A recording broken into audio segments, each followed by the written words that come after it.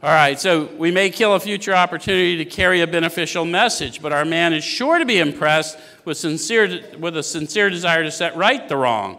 He's going to be more interested in a demonstration of goodwill than in our talk of spiritual discoveries. Wouldn't you be?